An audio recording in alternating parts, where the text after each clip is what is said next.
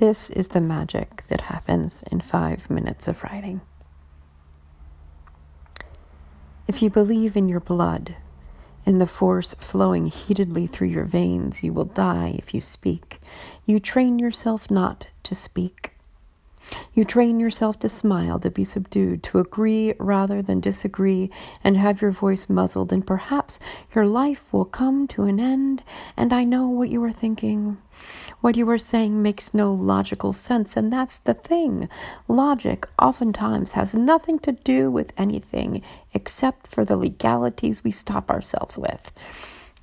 Not the real realities and legalities like not stealing or not harming or not maiming, but the realities and legalities we make up that say, don't speak up, you'll get into trouble, or don't disagree with those in authority, even if you know they are wrong, because if you do, harm will fall upon you.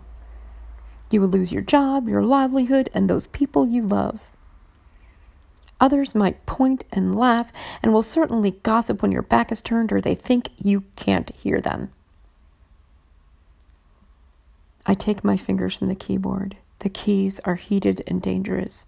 The keys make words, and words have power, and I'm afraid of the power I hold sometimes, even when, or especially when, that makes no sense. I don't want to step forward or step on or hurt others because I don't like being suffocated myself.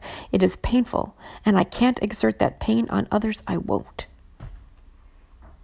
I rub my temples. My screen disappears. I cannot speak.